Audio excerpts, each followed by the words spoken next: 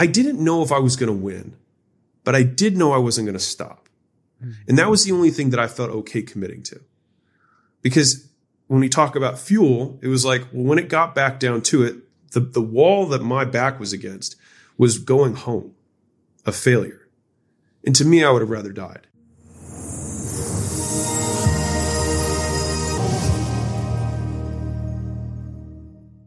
Alex, so grateful and honored for you to join me today because we spent so much time together. So it's only right that we actually sit across from each other face to face. Just for the audience's sake, how have we spent time together, Danny? Dude, so many podcasts, so many YouTube videos, like a disgusting amount. Like, I'm like, are you kidding? Like, I've spent so much time with you because you're such an incredible communicator, because you are able to have 10 years of knowledge into a 3-second clip. I'm just like, what is going on? And so I'm learning so much about business, about communication, about life, all from you. So thank you so much for being you. And that's why we spend so much time together, because I continually get value from the things you say. Well, I will do my very best to continue that trend, even though that is big shoes to fill. Well, I mean, it was so funny because one guy, I remember just not being able to talk to one guy because he's like, oh, Alex Hormozi, I don't get any value from him. I'm like, all right, well, we're just not going to be friends. So but this interview is about you, not my spending time with you. And that is, I would love to start with a psychology assignment you had at 19 years old when you had to pick someone who had a psychological disorder and tell the story of how they went down that path. Will you tell that story, please? Yeah, sure. So I, like many young men, had lots of angst and felt like the world was not fair and that I had not gotten what I, quote, deserved. And that I thought that my parents could have done a, quote, better job of parenting me in general. And I resented them for that. And so I had an intro to psychology course, and the assignment was, as you said, pick somebody who had any pathology that we had studied over the whole semester, and then write the story from their perspective of how that pathology might have developed. Right. And, what happened through the course of going through that assignment was not what I expected. Because as I went through it, and I picked my mother, and she's been public about, suffering from, depression and ADD and things like that. That I picked that, and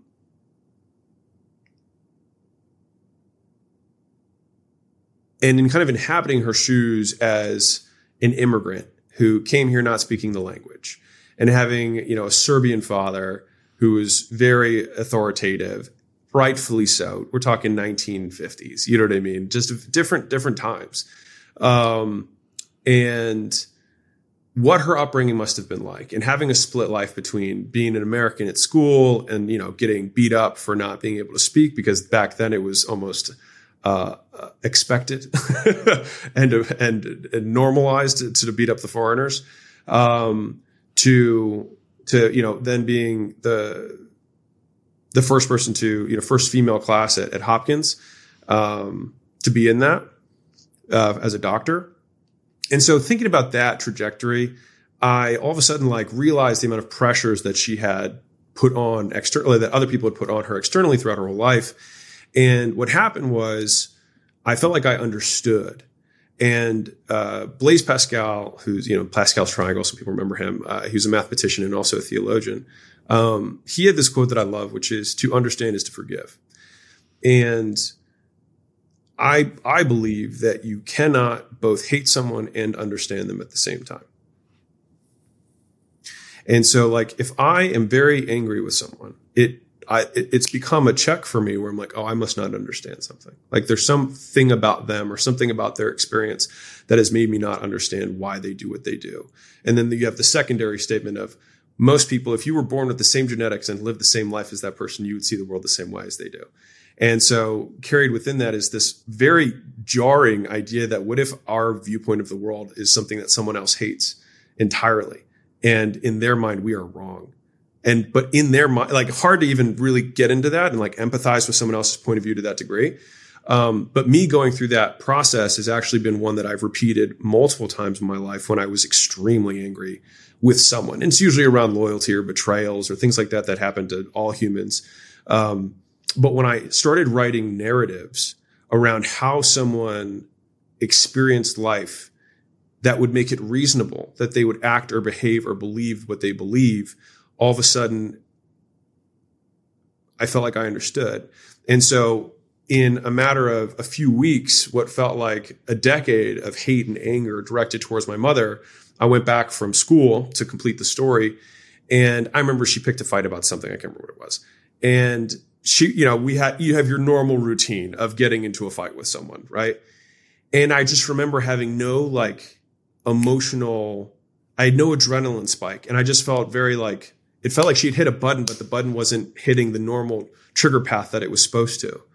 And so I just remember looking at her and being like, I understand. And I'm sorry.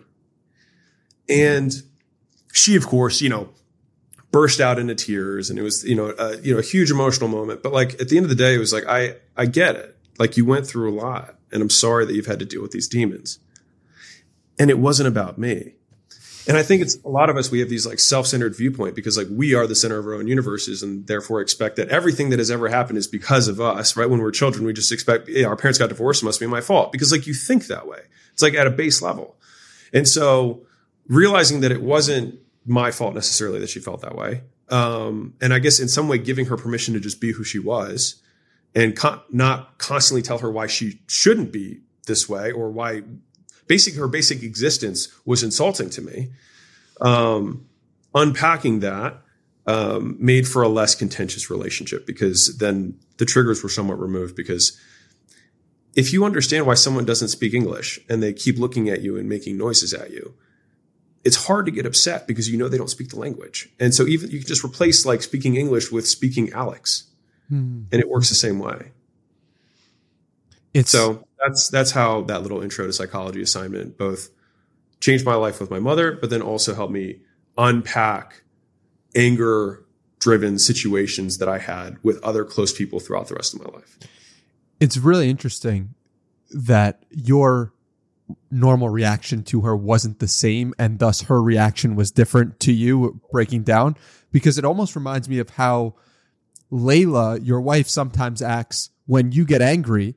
She meets it with love, and then you're like, oh, I see what this is, which is very fascinating to speak to human beings and our nature of when we meet fear with love in some respect, the fear dissipates. So cool to make that realization. I think it's just very hard to step out of the emotion in the moment and sidestep it and try and get outside or above, whatever analogy you want, to try and say okay, what do I not understand? And then it becomes a question to solve rather than a person to attack. Do you have any other examples, frameworks, mental models that help you do that in a quicker way? I mean, with something that's super deep, anger, stuff like that. I mean, that was years and years. I think it takes more work to do that. But in terms of frames around decreasing the stakes of a situation, I have lots of them. So for example, one of them is, if you zoom out far enough, you realize that you can't even see the earth. And so when I'm really upset about Wi-Fi or something, I'm like, okay, maybe this isn't as big of a deal, and if you go back, let's go back 20 years, what thing really bothered me 20 years ago? I probably can't even tell you what really bothered me 20 years ago. And so I can probably expect that what's bothering me today, I'll feel the same way 20 years from now. And so if it's not going to matter then, it probably shouldn't matter now. And a different frame would be okay, well, look at the ancient X-ends. And when I say that, I mean the Romans, the Babylonians, the Sumerians. And in 5,000 years, we will be the ancient Americans. And we'll look back on this and we probably won't remember maybe even just the leaders' names, let alone the day-to-day strifes that we deal with. And again, if it's not going to matter then it's not going to matter now or shouldn't matter now. Another one is the frame of the veteran, which I like a lot, which I got from Dr. Kashi, which is imagine whatever this bad circumstance is happening once a day, once an hour, every day for the next year. Okay. So that's, let's say it's 12 times a day times 365, a lot of times, right? how would you feel on the 2000th time of that happening? Well, by that point, if you really thought about it, you'd be like, well, you'd probably just be like, well, this is just how this is. This is how life is. And then you wouldn't be upset by it because you just adjusted your expectations, which meant if I could change my expectations on my 2000th time of my maids putting the spoons in the wrong drawer, then I can readjust. And I say that it's somewhat tongue in cheek, but you can replace that with whatever. You know what I mean? With somebody double parking you, with your boss being short with you. Like if your boss was always short with you once an hour, every hour of every day in a year, it wouldn't upset you because you would expect that. And so a lot of the angst that we experience, the anxiety, the sadness, the anger, whatever it is, it comes from the fact that our expectations are unmet. And so either we can demand that an uncaring universe changes to meet us, or we can change our expectations. And I think that if it's you versus the universe, unlike what most of the Americana propaganda will put out, the universe will win. And so I think that is one where you surrender to reality through acceptance. And you say like, this is period. And it's not good or bad, which is probably the sixth frame, which is that we have this situation. Let's say the spoons one, because it's ridiculous, right? Where I say, I have this problem, right? And so one of my favorite ways to solve a problem is to stop defining it as a problem to begin with. And so it's the least effortful way to actually solve stuff. It's like, is this really a problem? What if this was good? And here's a weird one, is that most short-term problems are actually long-term benefits. So think about this. It's like, you've probably heard the story of the man and the boy and the horse.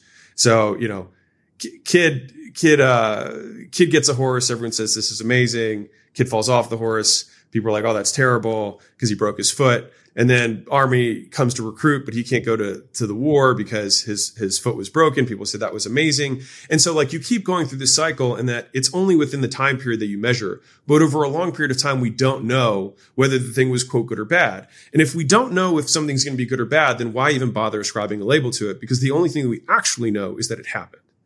And so I see it a lot like the weather, where you say like, people will ascribe a situation like sunny days or rainy days. And they say sunny days like they're good days and rainy days like they're bad days. But if you're in a drought, rainy day comes from heaven and another sunny day comes from hell. Mm-hmm. And on the flip side, if you have a wedding the next day, a rainy day sounds horrible and a sunny day sounds amazing. And the crazy thing is that there's two people praying for the same thing at the same time. One's going to be upset and the other person isn't. And I remember when early, dealings with Christianity, and I was thinking about just having a God, I remember praying for good weather because I had some outdoor event. And then I thought to myself, man, there's a farmer who's really praying for rain right now. And I was like, shit, maybe this is flawed. Not to say that praying in general is flawed, but just that construct of this, it being my way is therefore good. Mm-hmm. And I think getting used to not getting my way, and saying that that's okay, has been one of the big psychological hacks that I've had in my life that have decreased my anxiety levels and my anger levels around responding to stimuli that I wouldn't at the onset say was what I wanted, because I might not know. And maybe today's rainy day is tomorrow's sunny day. And maybe sun is neither good nor bad. It just is. It's beautiful. What I love so much about what you talk about is like, there's a surrender there to the moment, whatever it is, but that doesn't negate hard work either. And a huge part of who you are and what you present is like, you just need to do more reps for the thing.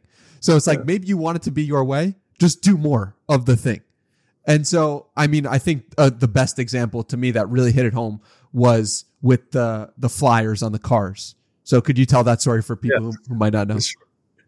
Yeah. So I had a mentor way back when I was starting my gyms, and he was like, yeah, we do flyers. That's how we get customers. So I was like, okay, so I'll do some of those. He said, you should try that. So, print out 300 flyers, and, advertising was expensive and I was broke. And so 300 was the appropriate amount of advertising that I could stomach. And so we put out 300 flyers. And I waited. And then the next day I got a call. I was really excited. And as soon as I pick up the phone, I was like, oh, hey. And it's like, I got one of your flyers. I was so excited. And he says, yeah, you dinged my Mercedes. And I just immediately panicked and hung up the phone. I didn't even say anything. Thankfully, he never called back. But that was the only call I got from my 300 flyers. And so I called the mentor back, and I was like, hey, you told me to do, think, a decade plus ago, and way more entitlement. I was like, hey, you told me this was going to work. Right.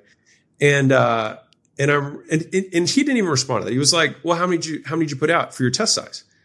And I was like, what do you mean by test size? He's like, well, what was the first batch that you tested on so that you could then scale it? And I was like, well, I mean, I put out 300 in total. And he just started laughing. And I was like, why? I'm having this very serious moment. You know what I mean? I was like, what are you laughing at? He's like, hard to know if anything works with 300. He's like, well, we test with 5,000. He's like, and then if we get 0.5% back, he's like, then we're okay. 1%, I'm scaling to the moon. 1.5%, he's like, I'm singing praises. He's like, if you had 0.5% on that, he's like, you'd get 1.5 people. He's like, and that's tough to see with 300. Can't really know if anything's working. And I remember thinking that moment, like, I might have been doing the right thing, but I was not doing nearly enough of it. And I think that there's a lot of early on, and like, I think that story can apply to a lot of things, to early entrepreneurship. It's like, we can get disheartened by our first month of making content that we haven't made money yet from it. But it's like, not that you're doing the wrong thing. You just might not have been doing it either long enough or enough of it, which time is really just also a proxy for doing enough of it. And so I think what a lot of people don't get, myself included, when I was earlier starting, is people don't get the amount of volume that it takes to be successful, right? Like, I'll tell you, I had a different conversation the other day. So, good friend of mine, very successful, and like to the B level successful, right? And so he had a conversation with me. He's wanted to start building a personal brand just because he wants to give back. And he was like, dude, why? He's like, your stuff just crushes compared to mine. Like, what am I doing wrong here? And I gave him a couple tips, and then he was like, well, how much content are you guys putting out a week? And I was like, I think we're at like 350 pieces a week. And he just like, he looked at me and he was like, thank you for resetting my minimum standard. And because he's an experienced entrepreneur. And so he could immediately translate that into what he needed to hear, because he was like, me with my one a day. He's like, I think it's significantly less reasonable that I expect to have your outcome with 1/30th of the level of volume that you're putting out. But here's the context, is that back to that flyer story, he was saying 5,000, and then he said he would go to 5,000 per day after that, meaning that in 30 days, he put out 150,000 flyers. And in that same 30 days, I put out 300, right? So I was doing 1/1500th divided by 1/4500th of the level of effort that he was. And so a lot of times people think in doubles and triples when it's the level of effort, but just like the example I gave with the guy who's successful already, it wasn't him doing twice the work. He needed to do like 30 times the work to get that level of outcome. And I will tell you this, is that across super successful people, independent of how they advertise, and this is just specific to advertising, but it works with product iteration. It works with editing for videos. Two editors, I can imagine. I'm looking at my own chief of brand behind me. If you have two editors and you say, hey, how much time did you put into this video? The new guy says, oh, I put a ton of time into this video. I put like 2 hours into this. And the experienced editor laughs and he's like, so that was the first round of edits that you did? And they were like, no, that was like the whole thing. And he's like, well, hard to edit anything in 2 hours, right?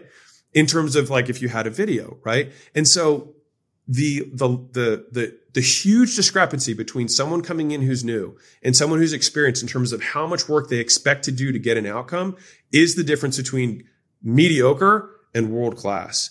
And like the context here, and I'm going to keep giving examples because I think it'll maybe drive it home. But like my book, the book that's coming out, I put 2,000 hours personally into that book. So 6 hours a day for almost 2 years. Every first 6 hours of every day was writing and rewriting and rewriting. I wrote 19 drafts of the book before it will now come out, right?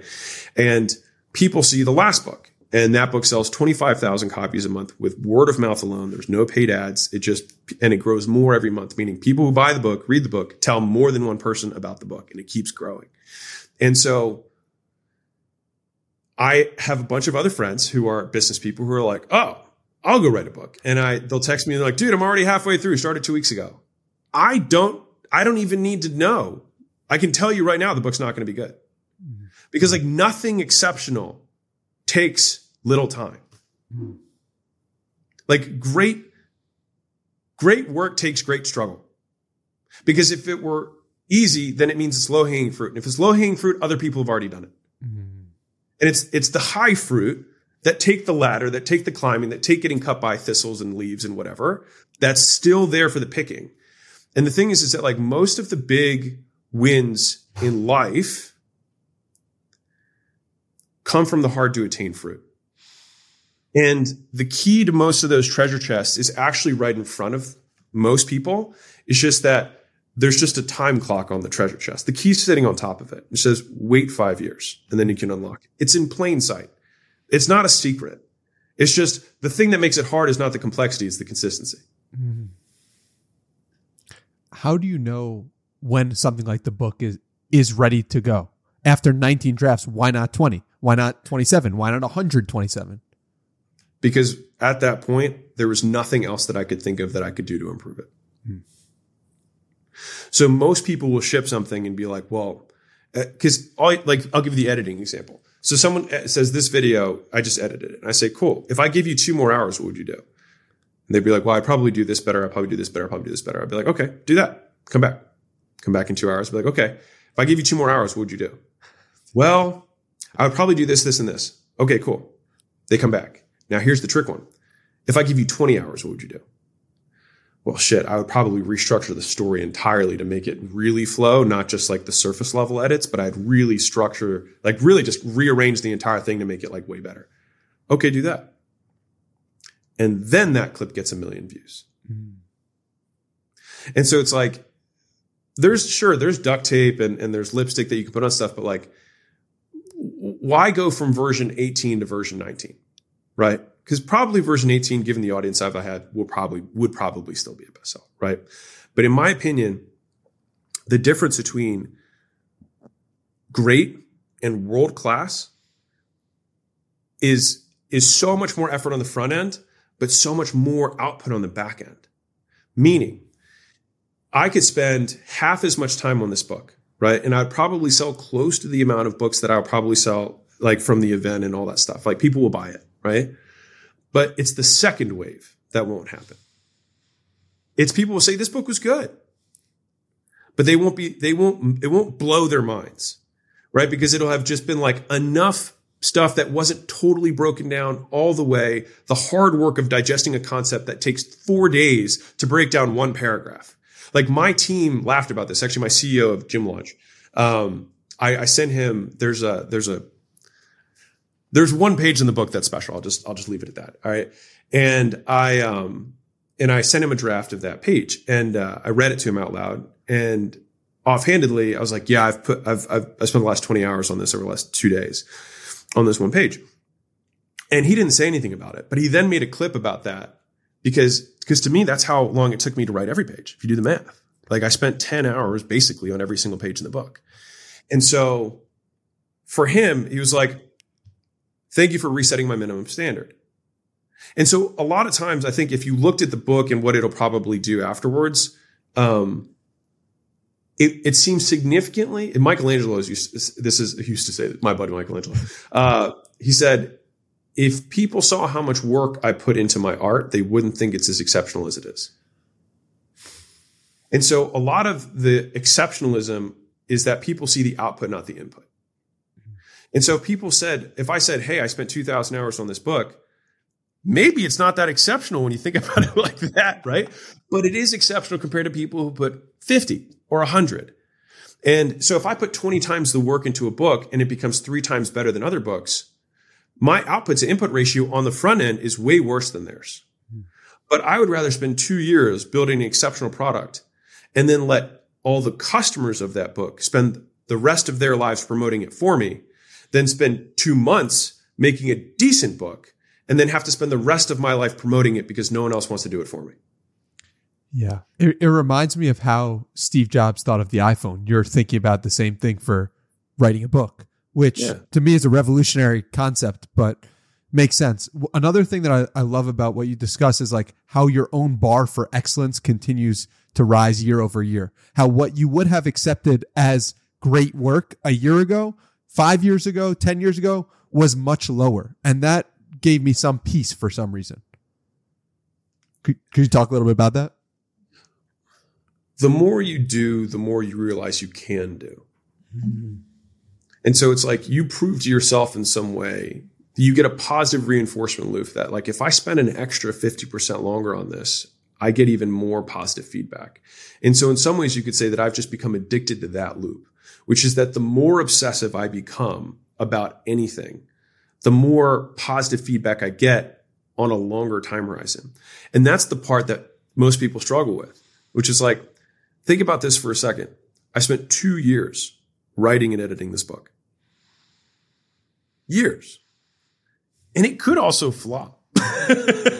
Right? It could. You never know. It could flop. No, right? I'm going to be tweeting it every second. It won't flop. But it could flop. But and I think this is a muscle. It's a skill, right? That you develop over time.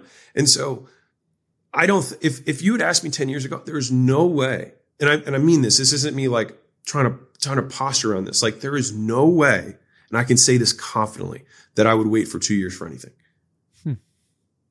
I wouldn't have waited 2 years for anything. Just, I couldn't do it. There's no way I could do it. And so, the marshmallow test that people talk about with the kid, 1 marshmallow, 2 marshmallows, right? Well, what's interesting about that is that I would love like a third test of this, and maybe somebody can send it to me if they've done this, but it's how long can you make the kid wait for the marshmallow? Because we have a binary of, okay, wait 15 minutes or wait 30 minutes. And if they eat the marshmallow in the 30, they're not long-term thinkers. And or they have some level of impulse control. And if they wait 30 minutes, they get the second marshmallow. But what if you said you have to wait a day to get the second marshmallow? What if they said you have to wait a month to get the second marshmallow?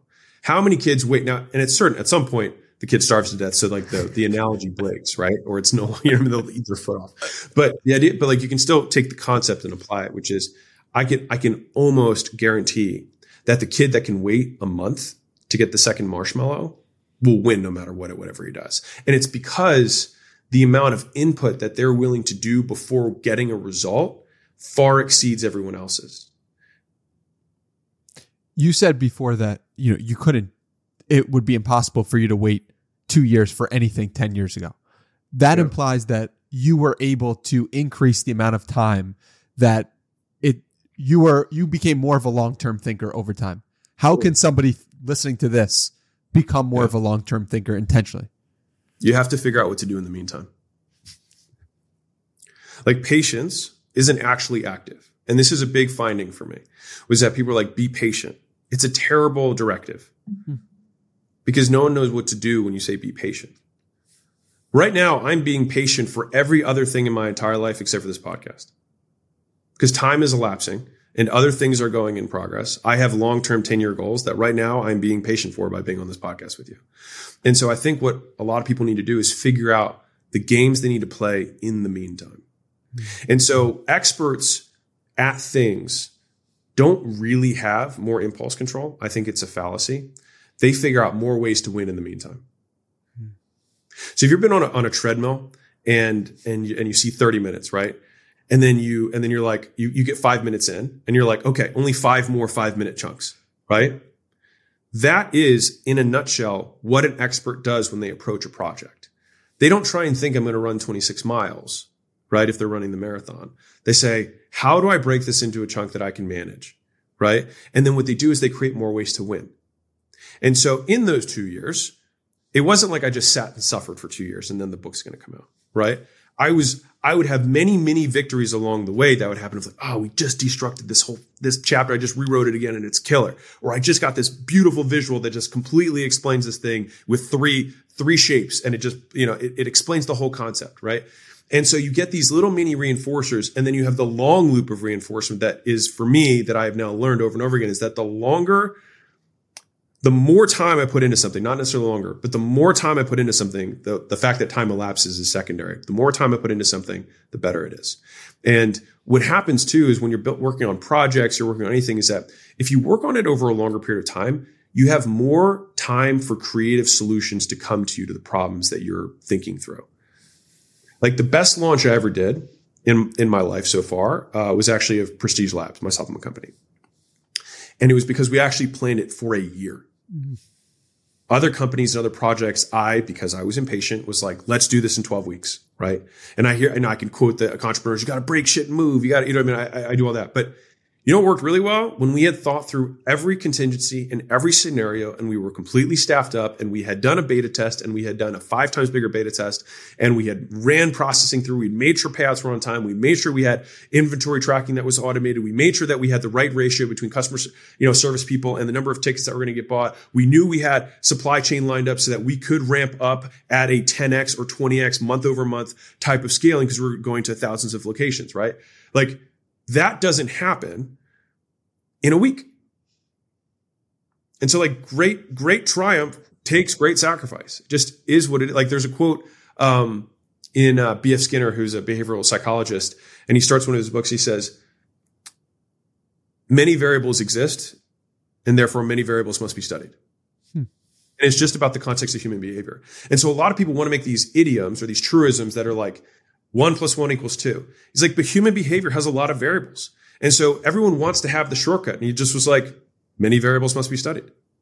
It's just like, you can't shortcut the work. The work has to be done. And so I think kind of like that level of acceptance, to go full circle with what we were talking about earlier, is like, we have this expectation that we want this amazing big outcome, and we aren't willing to put in the level of work required to make that outcome. And so interesting, like, corollary on this is like, if you want to double outcome, you might have to work 5 times harder. And if you want like a triple output, you might have to work 10 times harder. And you're like, wait, there's an inefficiency there. And it's like, the answer is yes, but there's also an asymptote on the other side. So let me give you an example. So if I said Olympic sprinting, right? These guys trained for 4 years to shave 1/10 of a second off their run time. And let's say one guy works twice as hard as everybody else, and he just gets 1/10 of a second faster than the second place guy. Right? So he wins the gold. The other guy wins the silver. What is the material difference between first and second? Everything. Everything. And so even though the results, there's a diminishing return of the results that you get from the input that you put in terms of work, there's an outsized return on each diminishing increment of improvement. Because teaching a high school kid how to run with good form, they probably in one training session will make more improvements on their running than an Olympic caliber runner will make in the last 4 years of their running. But which one matters more? The last 4 years, right? And so I see the same thing there. It's like, if I want to create or write one of the best business books of all time that people will put into the canon, which is my ultimate goal, like my team knows that, is like, when people make the list of like, these are the 5 books you have to read, I want all of them to be books that I've written. Not because it's a me thing, but just because I want that to be the level of quality that we put out, right? And in order for that to happen, I might have to run for 4 years every single day to get this much better, but so that the first book, not the third book that someone says, is the book that I wrote. Does that make sense? Yeah, it does. What have you learned about yourself from writing this most recent book?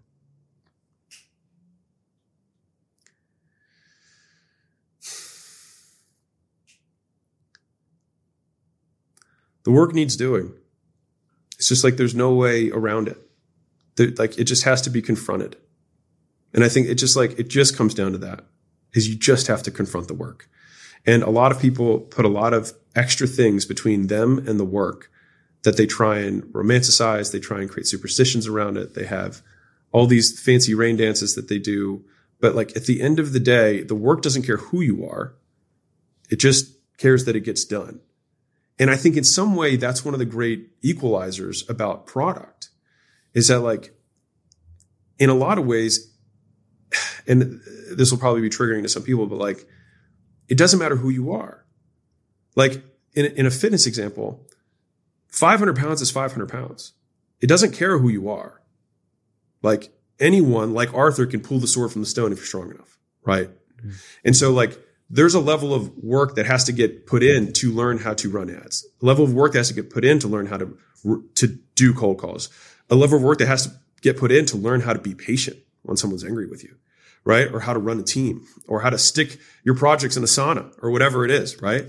And it doesn't matter whether you're old, you're young, you're male, you're female, you're black, white, Asian, whatever, right? It just needs doing. And I think that a lot of people waste a lot of time not starting. And so I've told this analogy before. We've probably heard it, but I'll say for your audience. There's a study, there's probably a lot of studies been done on this, but you can become proficient in any skill in about 20 hours. So playing the piano, riding a bike, whatever it is, 20 hours of concentrated effort gets you proficient. It's the largest gain in skill improvement is 20 hours of concentrated effort. The problem is that people will wait a decade to start the first hour.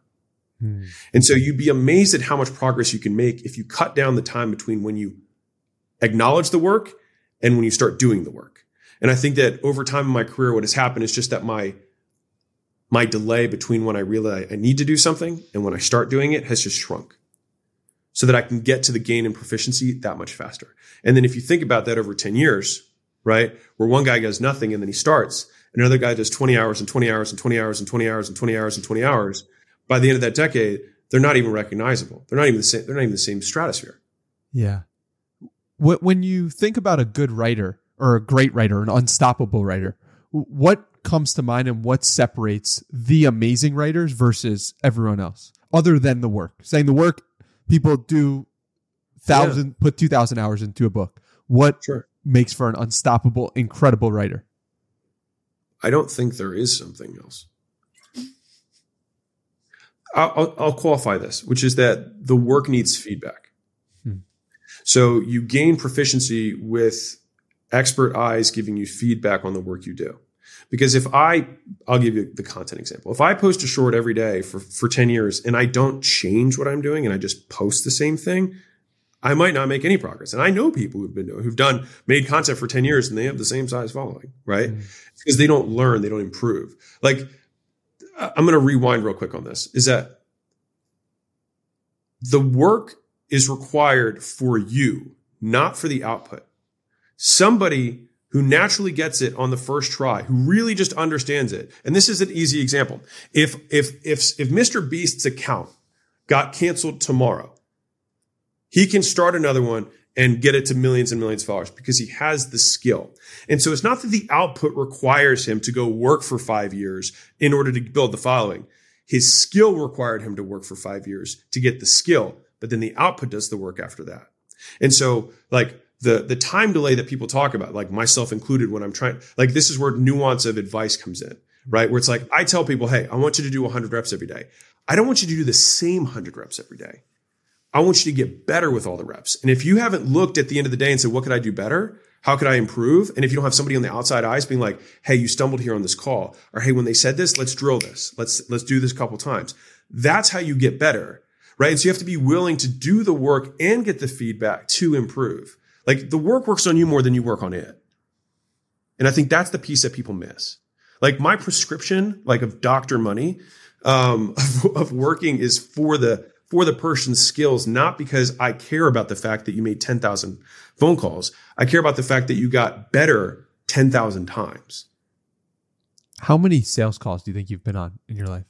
I've closed over 4,000. Oh my God. So what? At what close rate? Well, mine were in person before the days of the telephone. Not really, but like almost all my sales were in person, but so, from a volume perspective. Do you think that is a major contributor for why you are such a good communicator, an incredible communicator? I would say. I think it's part of it. But it's funny. A friend of mine saw some of my old gym launch content, and they were like, dude, have you like taken speech lessons? They're like, I saw an interview with you like in your garage and you were like, yeah, I mean, I don't know, just do shit and make money and go away if you don't want to work, whatever. And so at that point I'd already closed 4,000 sales, right? Interesting. But I'll give you something that will probably just, discourage some people. I don't think that the sales skill I had necessarily translated into the content skill. I had to get 4,000 reps here. And so when I say that we make 350 pieces of content every week, I have a lot of reps. And here's the beautiful part about content, in my opinion, is that you get such fast feedback cycles. You can immediately see what happens and what worked and what didn't, right? And then you can learn, you can get better. And not to get into the nuances of like, don't be an algorithm chaser and things like that. But at least from a skill perspective, content's one of those games that you can get really good at really quickly. Sales, you have really fast feedback cycles. You know, if the person buys, you can see if they change their body language, whatever. Like, ooh, I shouldn't say that next time, or ooh, that worked. Like, I'll say that again, right? Where the problem actually gets in this learning cycle, sometimes you learn the wrong things. Sometimes the person was ready to buy because their friend Sandy referred them. And then you do something fancy and then she says yes. And it wasn't because of you. She bought despite you, right? And so then you get false status. And this is where skill acquisition gets really interesting. But overall, I think the reason that I became, quote, more articulate is because I have just committed time to doing this. Mm-hmm. Yeah, that seems to be a recurring theme. Yeah, I have 6 years of podcasts. Yeah. The first 4 years that I just looked at a graph yesterday. I looked at a graph, and the day that we sold Gym Launch is like it's like a straight line, because I started taking all the excess attention that I had from going to the business and taking a portion of that and being like, I'm going to learn this skill. And so it straight line grew after that. But it was like 4 years of flat-ish nothing, because realistically, I don't think I took any feedback from my podcast. I just consistently made the podcast. So there's an element there where I'm like, I say this and I'm not saying it to preach. I'm saying it because I lived it, right? Like, I made a podcast for 4 years and didn't grow. Right. I did 400 episodes before it actually started growing. I got the same 2,000 people who listened every month. That's monthly listens, not daily. Monthly listens of 2,000. Right. Wow. And then I was like, I'm going to try and learn this. And then I started trying to learn it and trying to get better. Yeah. And one of your core skills is being a good learner, I feel, as well. So this is a good, I appreciate that. But I'm going to segue into this for the audience, is that I think there are skills and there are meta skills. So meta skills are skills that help you learn skills. Right. And so being a good writer is a meta skill for communication in general. So if I'm a good writer, I'll be good at writing copy. I'll be good at writing emails. I'll be good at writing captions. I'll be good at scripting tweets. I'll be good at making short, all of those come from one skill, but it's a meta skill, right? If you're good at reading, it's well, then I can absorb a lot of information. So I can then learn how to write copy. I can learn how to make ads. I can learn how to all of those things faster. And so in my opinion, the education system should only be on meta skills, so that you become a stem cell for knowledge. Is that how do we get the person so that they can become anything, right? We don't need to teach 17th century Aztec literature. What we should do is teach people how to learn and then let them learn whatever they want to learn, because people all get interested in something, and then when they have the skills, then they can get good at it, and then they can make a living doing it. Okay. $100 million learner. What are some of the chapters here? Repeat successful actions. Get feedback from people who are further ahead than you. Expand the time horizon that you measure your output on, but shrink the time horizon that you measure your inputs on. So measure what you do today faster, but measure what happens from what you did today longer. That's it.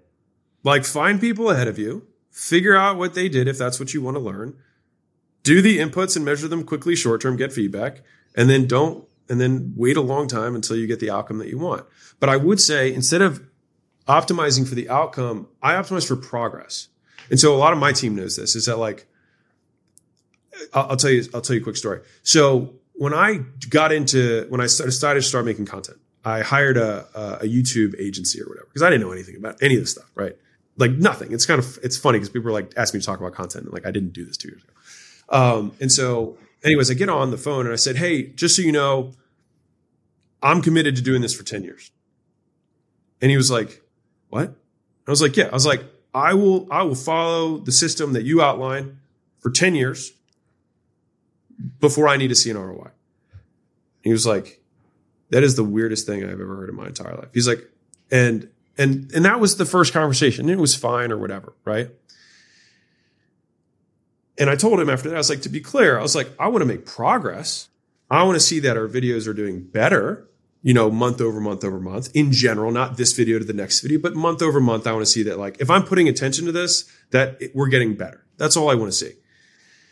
And so 6 months in, things started really cranking, right? And I think 9 months in, I ended up saying, I'm going to bring the whole team in house, and we had an amicable parting, right? And on the last call that I had with him, he said, I just want to share something with you that has changed my life. And I was like, what? He said, that first call, he said, I have never had anyone in my entire life, friends, family, mentors, ever talk to me about a 10-year time horizon for anything.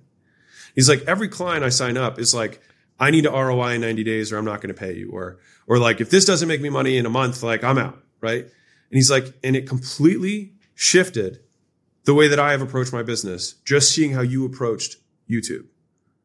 And I have been in the business game longer than I've been in the content game.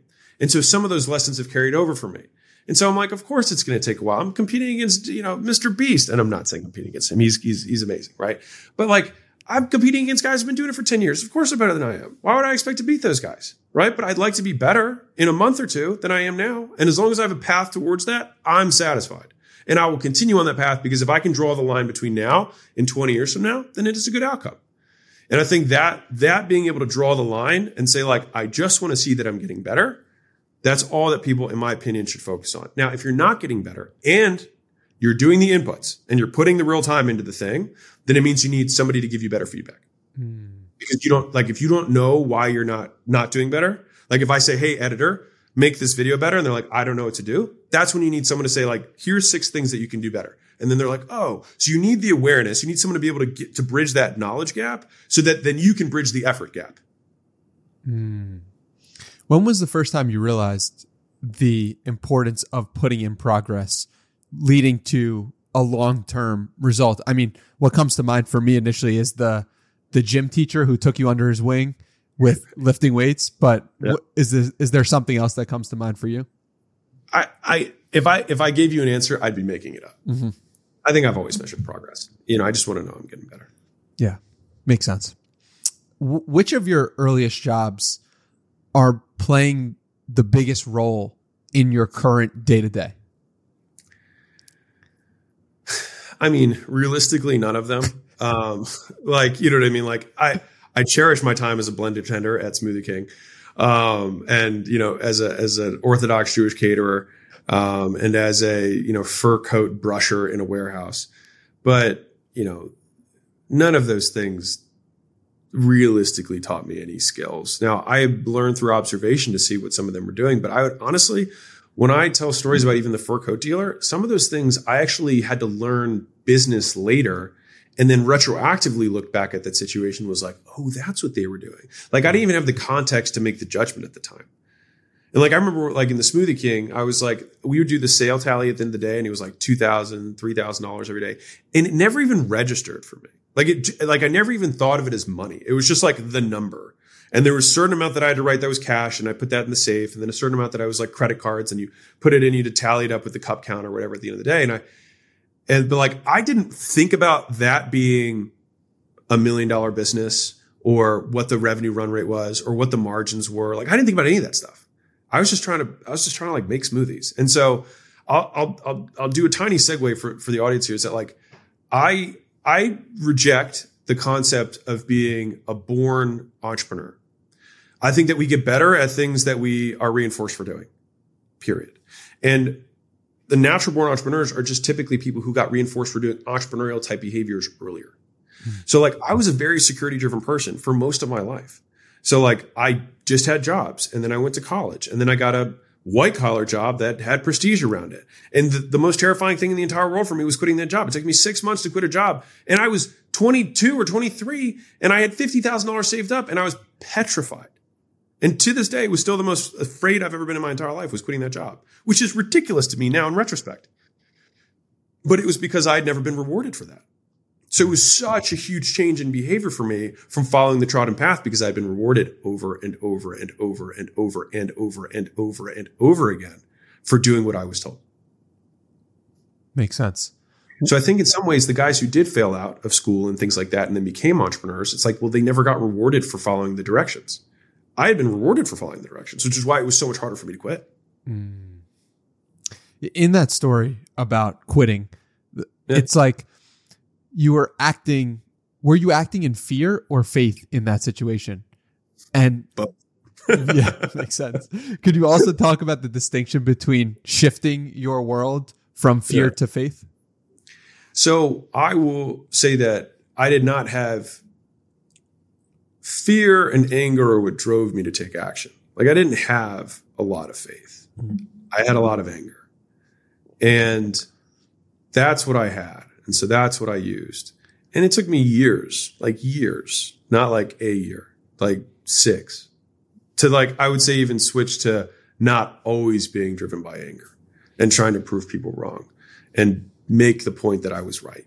You know what I mean?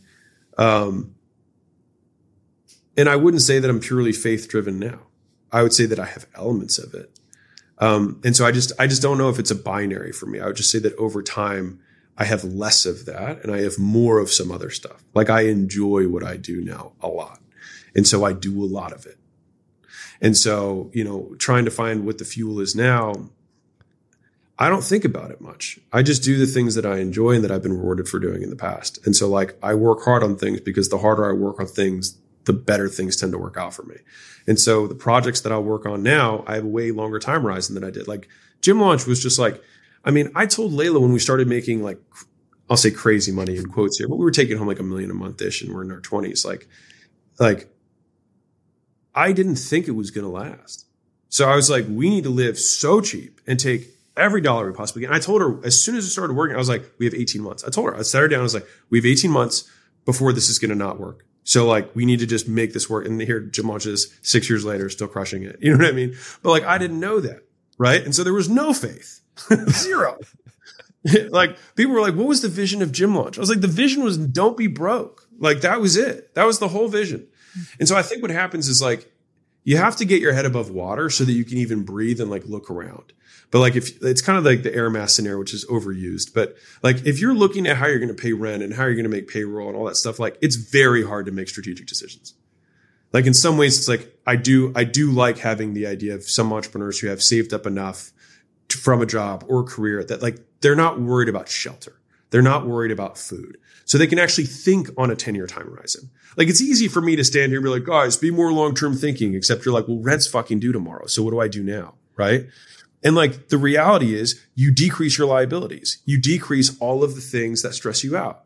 And so if the things that stress you out are the things that you spend money on a regular basis, then it's like decrease those to the absolute greatest degree possible so that you're not in fight or flight every month, so that you can breathe.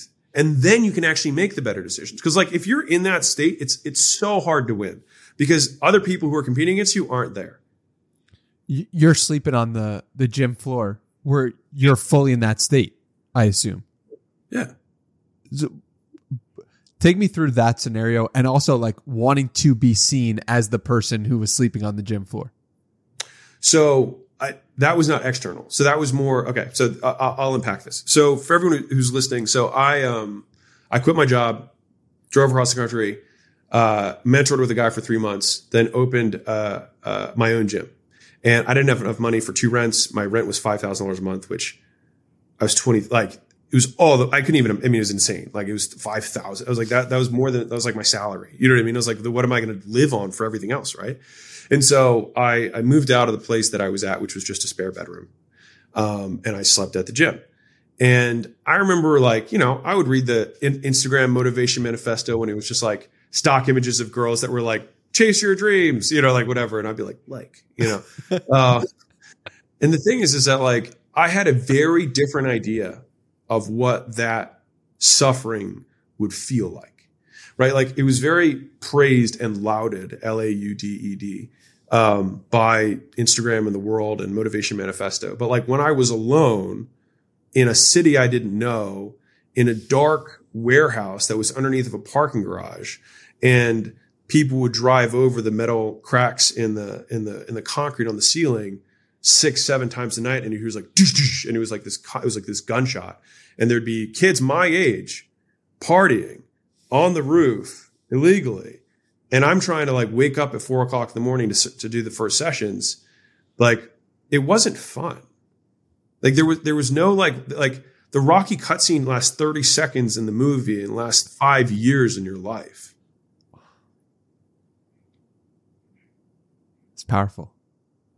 That's powerful. And so you have to find ways to win in the meantime. And that's where the patience comes in. It's like, I I've said this before, but I didn't know if I was going to win, but I did know I wasn't going to stop. And that was the only thing that I felt okay committing to. Because when we talk about fuel, it was like, well, when it got back down to it, the wall that my back was against was going home, a failure. And to me, I would have rather died.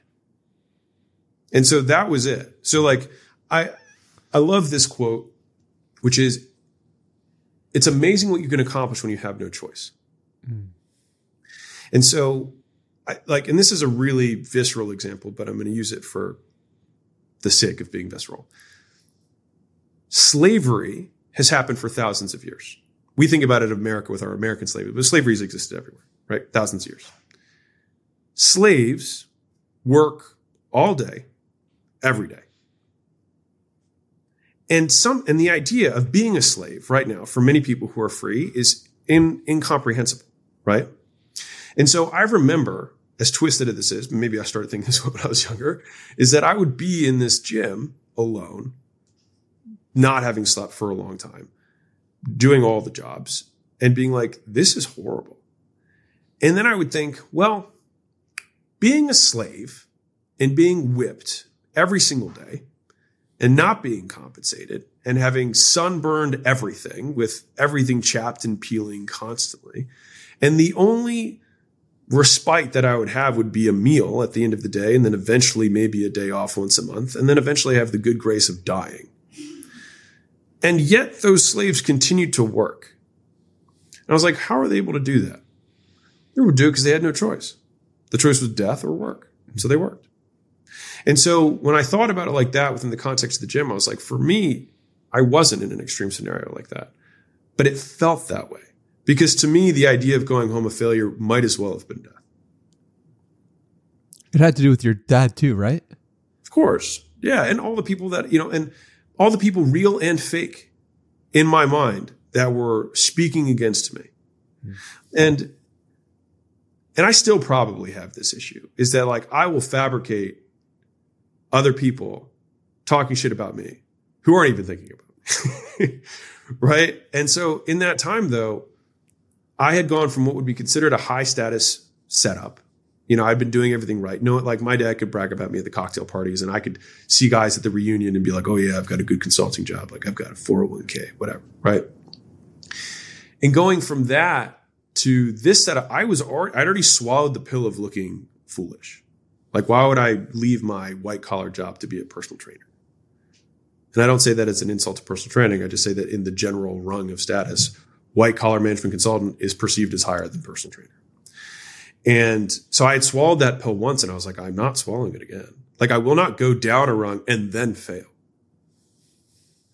And so it's just like, there wasn't an option. Like if the gym had gone, if I somehow wouldn't have figured it out, I wouldn't have told anyone. I would have just kept working and found a way. And I've already told my plan B before, but like my plan B in my head, which allowed me to do this, was that I was going to drive Uber and I would strip. That's what I would have done. Because I knew that if I lived on, $1,000 a month and I made another $150 the next year, if I did driving Uber and I stripped at night, then I could start over again. And I would have done that cycle as many times as it took until I won. And so like the thing that I could commit to is that my actions were under my control. And that was the only, like, I didn't know if I was going to win. And honestly, there was many times where it didn't look like I was. But the only thing I could commit to was like, okay, well, slaves continue to work, and so can I. Take me through those voices that you make up in your head currently. Oh, I mean, they're like what I would call fake enemies. You know what I mean? Like they're not real. I know they're not real, but sometimes it just gets the juices going. Like what? And I'll tell you this, a lot of times it's like some of my content, like my more spirited content, comes from me seeing someone post something and then I'm like, this is such horseshit. And then I just go off on basically that person, but I'm doing it to a camera and anonymizing it. But I think I resent the passion thing, not long term, but in the short term for people who are starting. And I think that's because it sets too high of a bar. I understand the intention behind it, and I think the intention is pure, and I think the intention is right. But I think the execution of that is where people fall short, is that they wait for something that they're going to fall in love with. And you don't fall in love with things unless you're good. And you only get good at things if you suck first. And so I think it's really about like lots of action, even if it's disjointed, until you're like, oh, I have seen some progress on this. I will do more of it. And then all of a sudden you get good at whatever the thing is, and then you like it, and then you find your passion. But you didn't find your passion, you created it. And you created it through excellence and through finding ways to consistently win over time. And so I think if we lowered the bar for a lot of people who are starting out, like it's kind of the same thing with like romantic partners right now. For a lot of younger people, it's like you have the paradox of choice, is that there's so many fish in the sea. There's so many swipe rights. There's so many opportunities to meet girls or meet guys that you're looking for this perfect key or this perfect lock that's going to like unlock all the amazing romantic thing and it's just not like that. And I think that you could probably look at careers the same way. And so people haven't connected, like there's some element of people who are like, okay, marriage isn't perfect and there is no perfect partner. Well, there's also no perfect career. And so it's like everything has overhead. And that's a Bezos quote. Like everything has elements that you don't want. And I think the expectation that everything is going to work out makes it so that nothing does for most people. Wow. I needed to hear that so much. Thank you for laying that out. What do you think the modern day version of the cigarette is? The thing that we accept as normal currently, but that the rest of in 50 years we'll look back and be like, how are we so dumb to do this thing? I think brain meds are like, we have no idea what's going on in the brain. And so like we take, it's kind of like electroshock therapy of like 50 years ago. We're like, I can't believe we did that. Or like lobotomies, you know what I mean? Like, I can't believe we used to do that. And I think a lot of the psych drugs that people put kids on really early, is tough. I think there are the problem with this stuff. There's part of me that even hates that I got into it, but like wherever there's a need, there's always a 10 times bigger amount of abuse of a solution. Right. And so it's kind of like workers' comp. Charlie Munger talks about this, but it's like, it is absolutely wrong that someone should work and get injured on the job and not be compensated by the company that they were doing work rightfully so for. Right.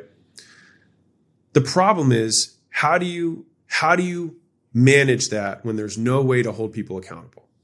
And so what happens is you actually sacrifice the system for a select few. And so I tend to be a global optimizer, but a local minimizer. What that means is like, I'm willing to sacrifice the small. I'm willing to sacrifice the pawn for the game. And society is not willing to sacrifice the pawn for the game because the pawn is a headline.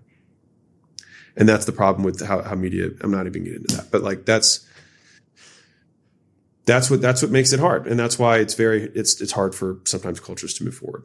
But I think most people on a common sense level would rather have the whole benefit, but they cannot make the decision in the short term. And so like, total side note on this. If you want an amazing razor for predicting people's behavior, just look at what will reward them the fastest. And you can, with variable certainty, guess what people and groups of people will do. Mm-hmm. Should we print more money or should we reel things back? Well, short term, this one's better. That's what we'll do. It's near impossible. It's hard for one person to do it for themselves. It's almost impossible for a group. And so groups will always optimize for the short term until eventually they run out and another group wins. It almost seems like there's a heaviness within you when you're speaking about it. Is that accurate? Because your mood and complexion change completely. Yeah, I don't like getting into this because it gets off the beaten path of. It's just a bummer. And I would get more into it, but I don't like getting into the politics around things. I've never been in it, ever. I've like just never gotten involved. Because I try to play games that I have variables that I have control over. And so, I got this from my dad actually, but he said, I only play games if I know I'm going to win. And people might take that and take a lot of different things from it. But I'll tell you what he meant by that was that he wanted to do all the preparation and have all the unfair advantages he possibly could before taking the first step into a game. And I would say that that's probably the biggest difference between people who are big time winners and everyone else is that like once you learn the rules of the game, then you learn how to stack the deck. And you can do it ethically and you can do it legally, right? Like easy way to stack the deck, wait longer than your competition, right? Like you can come in with unfair advantages simply by measuring success on different time horizons or measuring a different metric for success, right? Like right now, what am I optimizing for? I'm optimizing for brand. I'm not optimizing for money, right? So I'm measuring something different than somebody else might be. And so someone who maybe started making content at the same time as me might be making more money than me today. But are they winning? I don't know.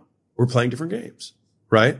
And so I think that lens can be used by most people, and most people don't do that because they don't even know the rules of the game that they're trying to play. And so they are pawns in someone else's game. And so I think that's where the heaviness of this whole thing comes from for me is that like, I hate not feeling like I have an element of control over the outcomes in my life. And a lot of the stuff that's happening in the world, I don't feel like I have control over. And that annoys me. And so I focus on the few things that are controllable for me, and I direct all of my attention there. Makes a lot of sense. I've also taken a similar approach. And then I'll hear from loved ones or you should be paying attention to the news. You should. And it's like, well, I mean, I'm going to control the things that I'm going to control. And part of me is like, maybe when I'm that age and I can impact it more, I will. But in this moment, I can't. Is that a similar approach you take as well? Yeah. Yeah. Yeah. The question always comes down to what am I going to do? Right. And so if the input, like I consume all this media, right? I get quote educated, which not even getting into like where you get sources of information which conflict, and it's tough for anybody right now, like to even know what an informed decision is, right? Because no one actually can touch the situation anymore. Everything's it's banana phone times 100, right now across all media. So it's really hard to have an informed decision. And so for me, and I really thought about this, and I was like, the reason I voted one time in my life. The reason that it's so tough is that if I'm going to vote, I would like to be an informed voter. In order for me to be an informed voter, people are like, it only takes 10 minutes. I'm like, if you're an idiot, it only takes 10 minutes to literally click the buttons. It takes weeks to be informed about what buttons you're pressing. And so for me, that's where the time trade-off has not been good. And this isn't me saying I'm an advocate for not voting. I'm an advocate for being informed. But the cost of being informed relative to the amount of change I can make with my vote is relatively small. And so for me, I look at the opportunity cost of that time. And could I, with that same time, more positively impact my life than what my one vote will impact my life through? And for me, the answer is yes. And so then I choose not to. And so I am uninformed, which is why I try not to give a political opinion, because that's exactly what they would be. Opinions. I have no idea. So it's the same as me making up answers, because I don't know. So I try to talk about only the few things that I feel relatively confident that I know about. I had a DM the other day who was like, I watched one of your videos and you said, you don't know how to get to 9 figures a month. And so I wanted to tell you.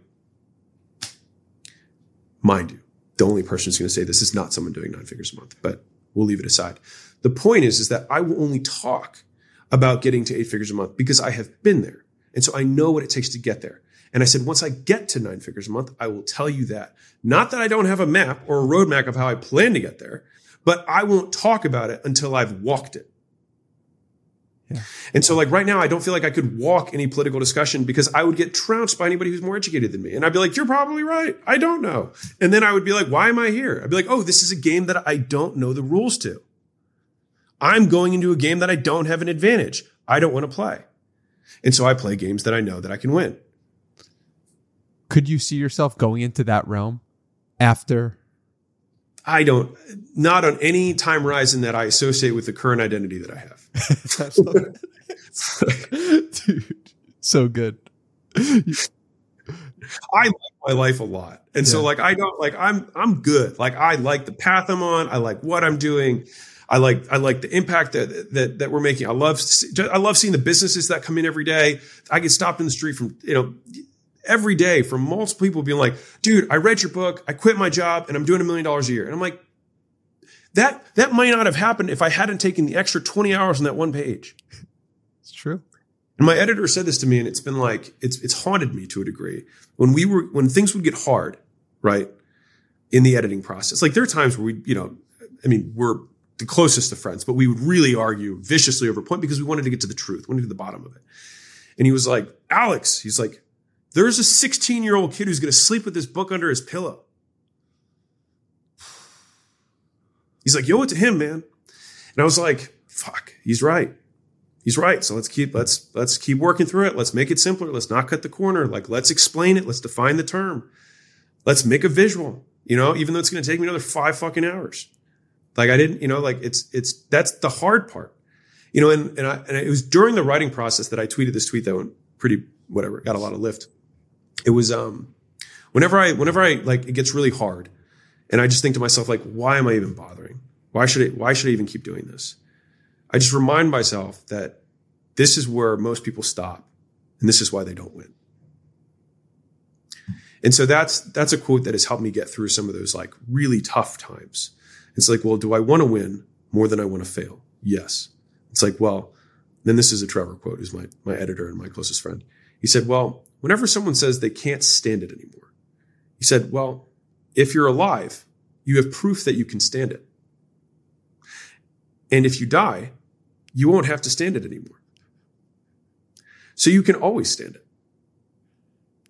And I think that's a really powerful message. It's really simple. But like, if you are going through it, then you are going through it. You may be uncomfortable. It may be painful. You may hate it. But you're still here. And I think, like, to me, it reminds me of this, the Morpheus quote. I think it was in one of the Matrixes.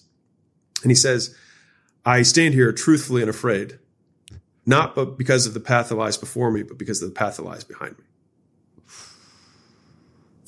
And so I think that that's like the gift that we all have, is like we all have stood life to this point. And I think that's like all the proof you need that you can keep standing it. Or just sit down and then get back up for a second. Sure. Yeah. I would love to talk to you about a couple of your tweets here. I have a bunch listed, but they're so good. And your writing is like, it's really one of your gifts or one of the things that you've built to be amazing at it. So really just want to give you that acknowledgement. Oddly effective. Had a coaching call with myself.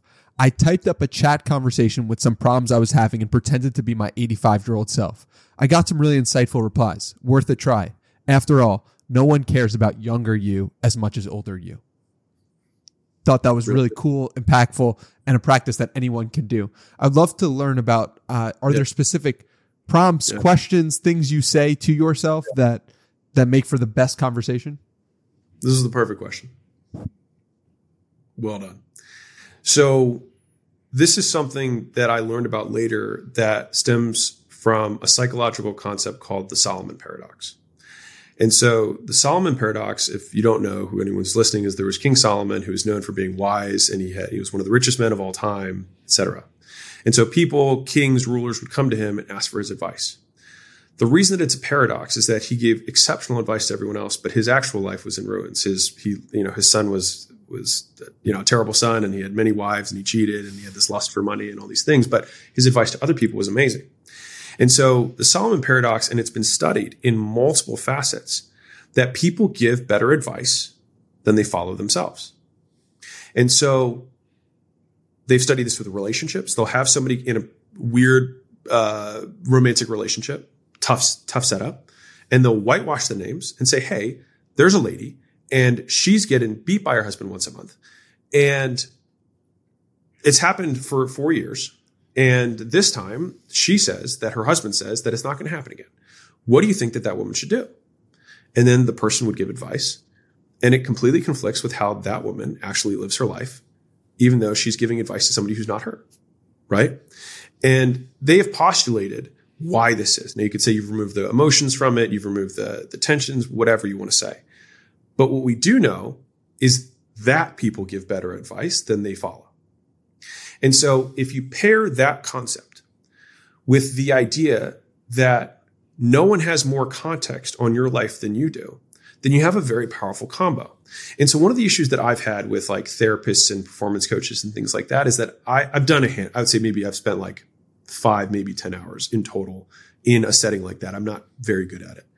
And it's because I usually feel like I'm spending the majority of my time trying to give them enough context in order to give me advice. Right?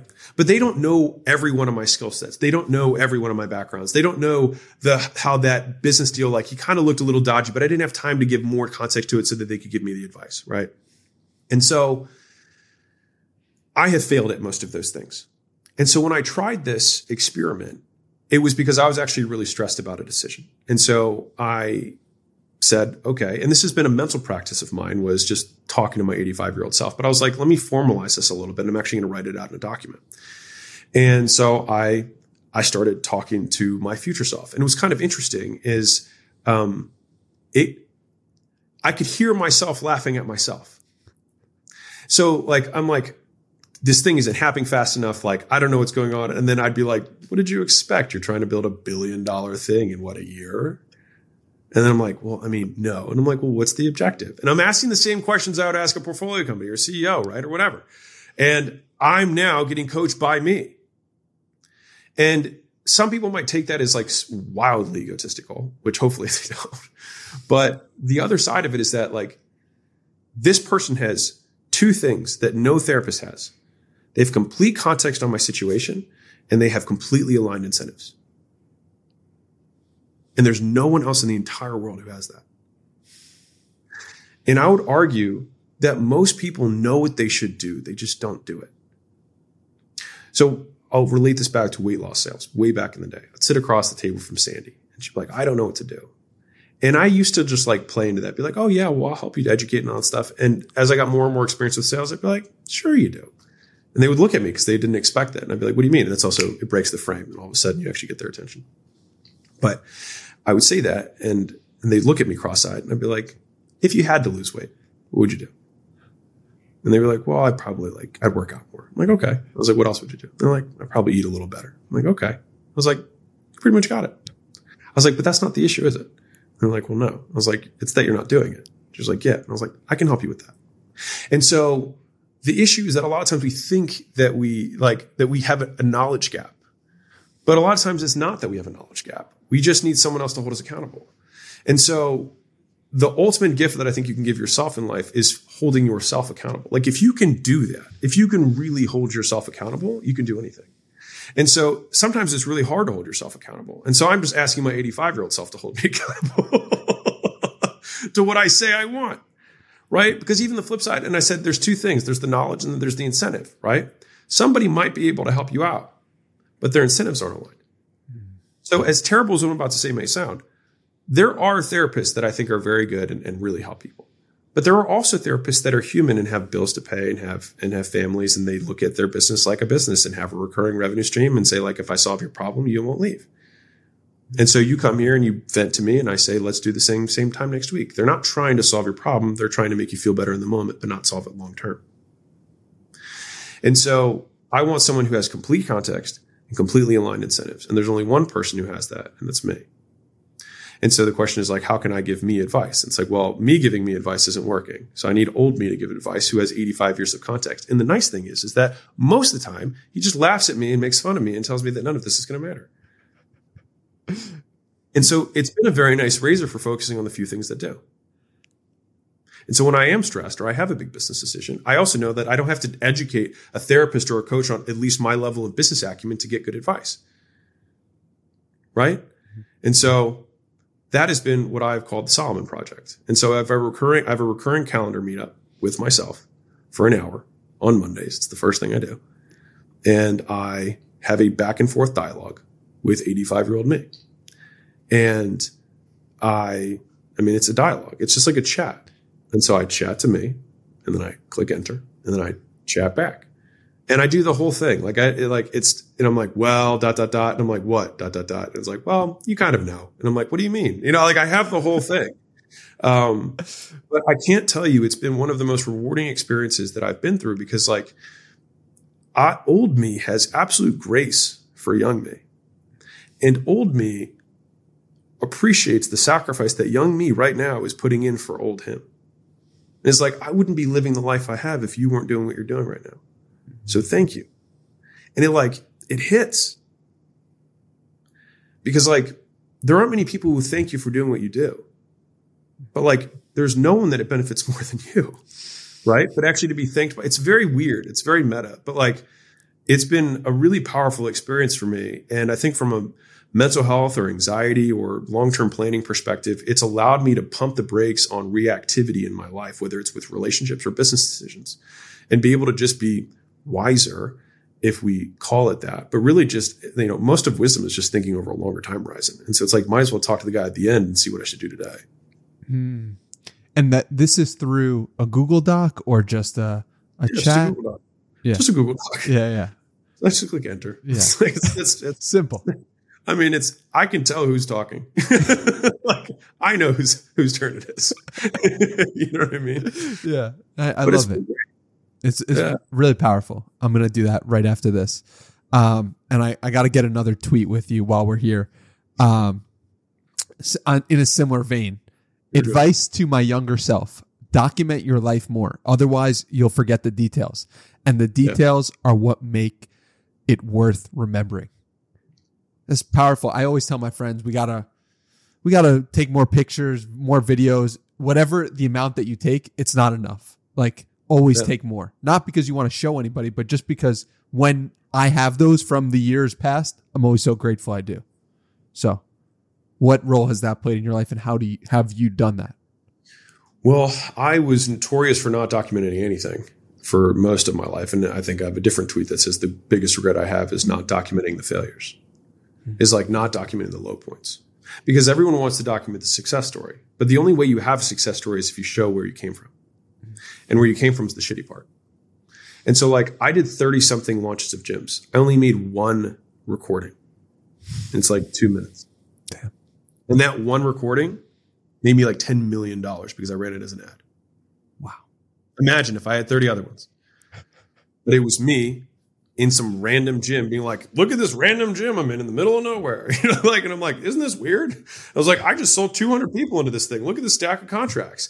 And I was actually not making it as an ad. I was sending it to a group that I had just joined to try and show that I was cool. They were all these internet people. And I was like, I do cool stuff too. I was like, I do stuff. Look at those contracts. It was me flexing to a group. It wasn't even an ad. And then I ran it as an ad, and then it murdered. Like, people in the gym world were like, I remember that ad. Right? Because it was so crazy, because it was real. And so I think that the biggest mistake that I made from a marketing perspective, maybe a life perspective, biggest is strong. One of the mistakes I made is that I didn't document the low points. And so like, I have a screenshot in my first book that's when I had $1,000 in my bank account. And for the audience who's listening, the $1,000 in my bank account for me, I had 6 locations before that. So going from 6 gyms to $1,000 in a matter of like 90 days was very hard for me. But it was hard enough that I do remember screenshotting it and being like, fucking remember this. Like, don't make this mistake again. And it was a little bit of like, at the time, like self-punishment of being like, you will not forget this. But as I've gained a little bit more grace to my younger self, I have those screenshots. And I've used that one screenshot of $1,000 in my bank account, probably more than any screenshot I've had from my past.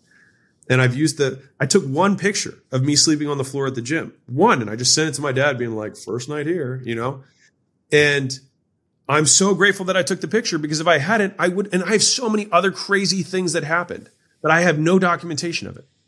And so it's easy to say, hey, document. But the thing is that documenting is a local cost for a global benefit. Mm-hmm. It costs you now, but it benefits you long-term, which is why most people don't do it. And so what I've tried to do with how we've oriented our life is that I give myself local benefit and global benefit. Mm. So I get fast feedback loops for documenting what we do now. And so we document everything, but I also get really fast feedback because I post it. Now, the problem is if you're not posting things, then you have no feedback cycle for remembering them, especially if they're tough. Mm. And so I think that one of the genius concepts of capture, don't create, et cetera, is that it actually gives you a feedback loop on something that otherwise has no benefit.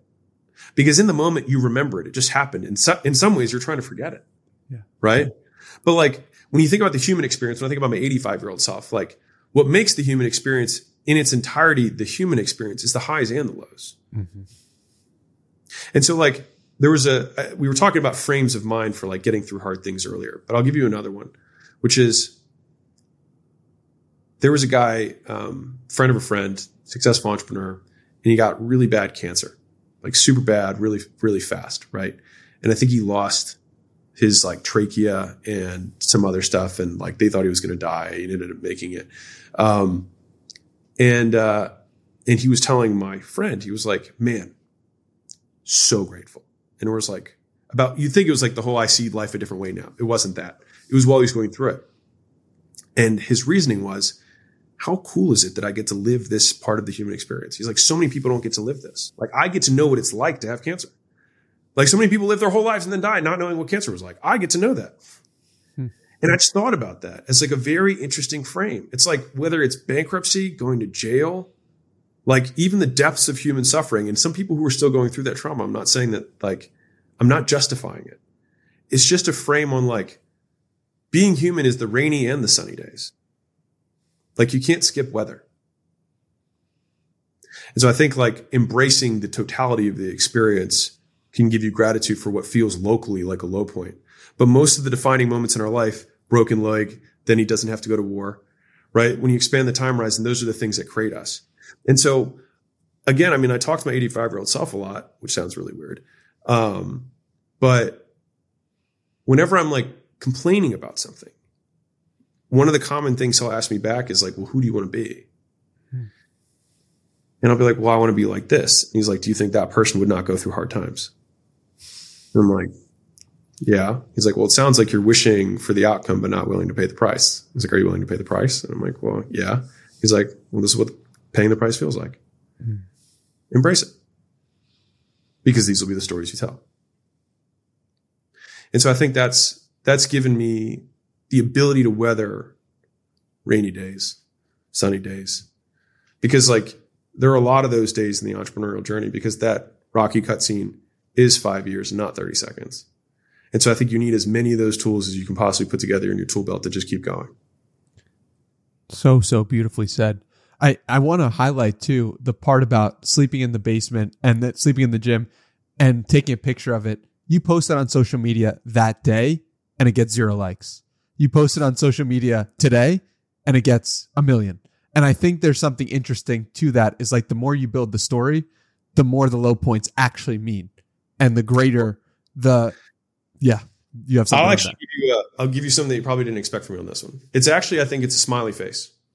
So if you post it when you're going through it, people will respond saying, keep chasing your dreams, keep at it, etc. And then when you start succeeding, all of a sudden they won't do that. And then later they'll be like, it's cool that you came from that. But like when you're on the come up, and I remember I wrote this essay and I've actually tried to find it.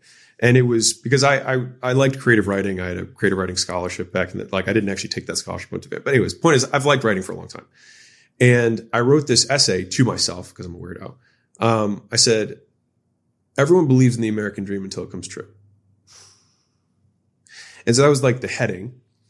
And it was this weird observation that I had because like everyone was rooting for me when I was sleeping on the floor. So like in my head, I had back home everybody that I was running away from.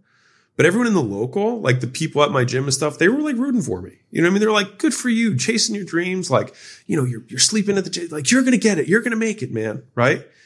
But like 9 months later, when I had like a team and I had a manager and like I wasn't at the gym every hour of every day, I was working from home sometimes because I got more done because it wouldn't, disrupt me. And I would show up to the gym or I'd show up to a second location and they'd be like, oh, big man, like can't be too bothered by us. Like, don't forget us little people, right? All that stuff. And I remember being like, when did I go from the underdog to the man? Mm-hmm. As in like working for the man, which is a saying that Gen Z probably doesn't even know. But, I think that there's a quote that I think Chris Williamson said that I relay, and I think he was quoting somebody. I don't remember what it was. But anyways, he said, people root for you on your way up because you remind them of their dreams. And they try to tear you down once you're there because you remind them that they gave up on them. Something. And I've lived that. And it's weird because I think there's these cycles as you kind of gain an influence. It's kind of like the crab story, like in the beginning, like all the crabs try and pull the other crabs back into the bucket. So I think like you start succeeding and people are like, good for you. That gives them hope. And then you start passing them. And it's like, everyone wants you to do well, just not better than them. Yeah. Right. And so then you start passing them by the objective measure, whatever you want to call it. And then they start cutting at you. Right. Well, he cut corners. He's not ethical. They start making things up, whatever. Right. But then what happens is people who are not from your hometown start recognizing for who you are now. Mm-hmm. And they didn't see the path. They didn't see you suck in the beginning. They just see who you are now. And they're like, wow, this guy's great. He provides so much value or whatever it is. Right. And I think there's a saying that Jesus wasn't the Messiah in his hometown. Right. Like it's counterintuitive, but you'd think that the place that someone was from is the place that would root for him. But it was the last place that accepted him as Lord in the story, right? And I think there's a lot of truth to that. And so it's also why I'm a big advocate of leaving. Mm. Like if you want to become a different person, then change your environment because the environment you have is reinforcing the person you used to be. It's so crazy. 6 months ago, I know you got to go soon, but 6 months ago, I moved to Austin and haven't had more growth personally and professionally in my own life. Because I moved to a different place and then I go home and I notice the patterns again that I was once living with. So that's how life goes. But that's awesome. Yeah, thank you. I end these podcasts with a challenge. Ask the guest for a challenge of the audience to do something and take the action from the hour and a half we've spoke. Does a challenge come to mind? Define the input-output equation that gets you closer to where you want to go. And then 10x the input. So whatever your thing is, like if you're like, I want to be an editor, I want to be an agency owner, I want to be a whatever the thing is, the first thing you have to do is figure out the input-output equation, which is what do I have to do that will get me closer to where I want to go? Step one. If you can't define your input-output equation, then you need to define your input-output equation because otherwise you're working for no goal. Once you define that, then do 10 times more. This is the flyer story. Like you might be doing the right stuff. You might be working out, but you're working out 5 minutes a week and being like, I don't know why I'm not losing weight. It's like, you're not even close. You're like, no, I think I need to double it to 10 minutes a week. It's like, no, you're not even close. The thing is in fitness, we have some context, right? But in business, you have no idea. And that's the big disconnect is that people might be doing the right stuff, but doing the wrong amount. They're doing way too little of it. And they think in doubles, not in orders of magnitude, as in 10x, 100x. But like you want to make 100 times more money than you are, you need 100 times more input.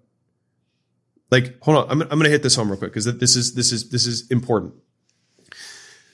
I have right now 10,000 times the input that I used to have when I was running my gyms. I just have leverage on my input. And so, for example, I could do 200 cold calls a day. I could double that to get to 400 cold calls a day. I could also do 200 cold calls a day to get someone to recruit for me. And then that person I'm going to rewind real quick. So I could do 200 cold calls a day and get a certain amount of sales. The next level is I could go get somebody to do those 200 phone calls for me. And then I make the same amount of sales, but I don't do anything. More leverage.